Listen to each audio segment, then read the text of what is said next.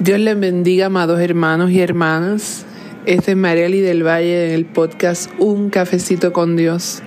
Y en este episodio número 21, para la gloria de Dios, hoy 1 de noviembre de 2019, ya estamos casi acabando el año y damos gracias al Señor porque Él ha sido bueno y sigue siendo bueno, no importa lo que pase. Hoy quiero hablarles de un tema, ¿verdad?, que muchas veces ignoramos y muchas veces las personas no saben en qué tiempo estamos viviendo. Ciertamente estamos viviendo tiempos proféticos, ciertamente estamos viviendo tiempos difíciles. Se oye de guerras, rumores de guerras, terremotos, catástrofes, cambios climáticos, diferentes situaciones en diferentes lugares del mundo. Y a veces como que no queremos ver que estamos enfrentando ya tiempos difíciles y tiempos de los que la Biblia ya nos había hablado. Hoy yo les quiero leer la lectura bíblica de hoy, está en Mateo 24. Mateo capítulo 24, desde el verso 4 en adelante. Es un poquito largo, pero yo quiero que ustedes entiendan, para aquellos que no tienen una Biblia en la mano, y que me puedan escuchar y que puedan entender de lo que les estoy hablando. Dice así, a la gloria del Dios Padre, Hijo y Espíritu Santo. Mateo 24, del verso 4 en adelante. Jesús les dijo: no dejen que nadie los engañe, porque muchos vendrán en mi nombre y afirmarán: yo soy el Mesías, y engañarán a muchos. Oirán de guerras y de amenazas de guerras, pero no se dejen llevar por el pánico. Es verdad, esas cosas deben suceder, pero el fin no vendrá inmediatamente después. Una nación entrará en guerra con otra, y un reino con otro reino. Habrá hambres y terremotos en muchas partes del mundo. Sin embargo, todo eso es solo el comienzo de los dolores del parto. Luego vendrán más. Entonces los arrestarán, los perseguirán y los matarán. En todo el mundo los odiarán por ser mis seguidores, decía Jesús. Muchos se apartarán de mí, se traicionarán unos a otros y se odiarán. Aparecerán muchos falsos profetas y engañarán a mucha gente. Abundará el pecado por todas partes y el amor de muchos se enfriará. Pero el que se mantenga firme hasta el fin será salvo. Y se predicará la buena noticia acerca del reino por todo el mundo, de manera que todas las naciones la oirán y entonces vendrá el fin. Voy a dejar hasta ahí, hasta el verso número 14. A la gloria de Dios. Estamos viviendo tiempos difíciles. Todo esto que narra este capítulo 24 de Mateo está ocurriendo ahora mismo. Estamos en principio de dolores. Quiera usted creerlo o no, estamos en principio de dolores, estamos viviendo tiempos difíciles, estamos viviendo tiempos donde la gente, como dice ahí la palabra, el amor de muchos se enfriará. La gente será más egoísta, la gente no mirará las necesidades de otros, sino sus propias necesidades. La gente no estará, ¿verdad?, pendiente de ayudar a otros. Y ciertamente, ¿verdad?, eso lo vemos que está ocurriendo. Vemos que está ocurriendo guerras en diferentes partes del mundo. Vemos que están ocurriendo terremotos y ahora muchísimos más seguidos en todas partes del mundo. Vemos los fuegos en California, que cada vez son más voraces, la gente perdiendo todo. Vemos guerras, vemos nación contra nación, vemos hambre, vemos pestilencia, vemos enfermedades, vemos diferentes situaciones por el cambio climático. Los hielos en los árticos se están derritiendo, las mareas suben y cada vez más vivir aquí en esta tierra pareciera que fuera cada vez más difícil.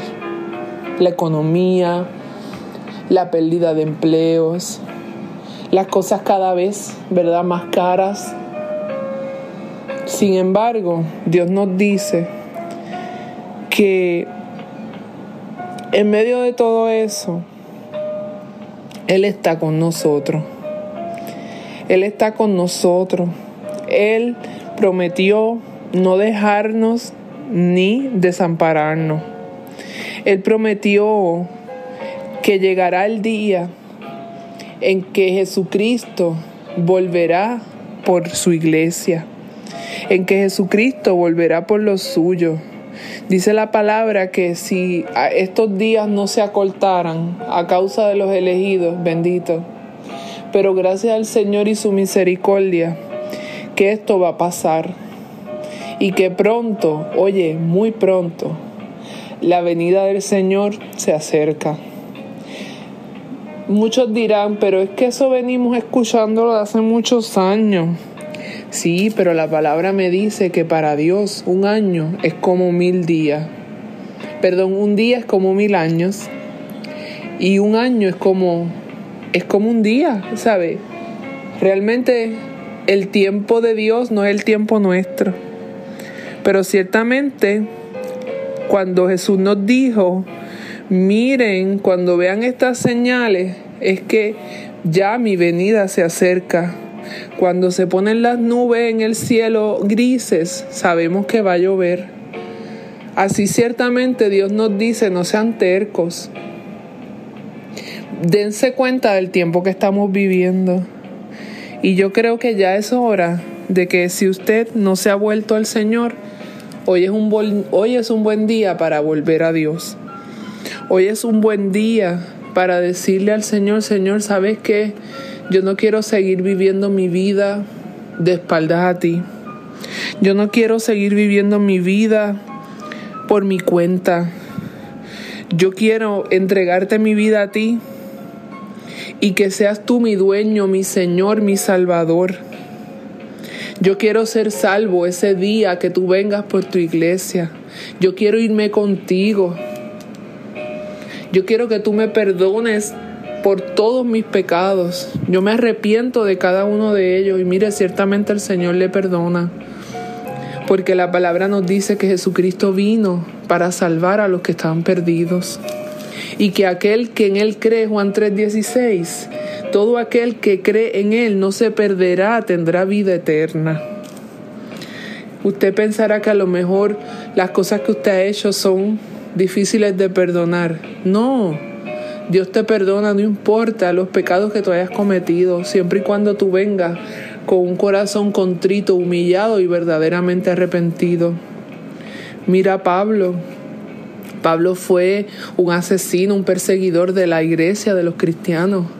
Y sin embargo, Dios lo usó, Dios lo sanó, lo llamó, lo sanó y lo usó para su reino, para su gloria. Y fue Pablo el que llevó el mensaje a los gentiles y que llegara a todos nosotros, no solamente al pueblo judío, al pueblo de Israel.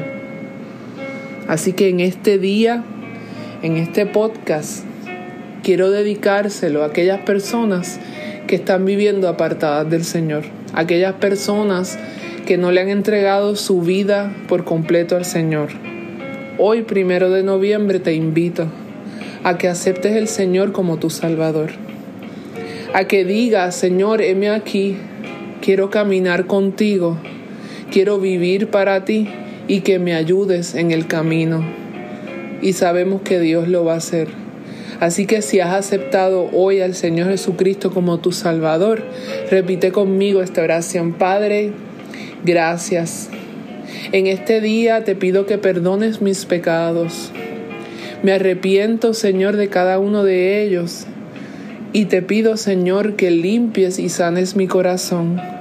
Quiero caminar contigo, quiero ser tu hijo o tu hija, para que en ese día glorioso de tu regreso pueda verte yo cara a cara e irme contigo, Señor. Toma control de mi vida, escribe mi nombre en el libro de la vida y ayúdame, Señor, en este caminar y en estos tiempos difíciles que estamos viviendo. Te doy gracias, Señor, y en el nombre de Jesús hemos orado.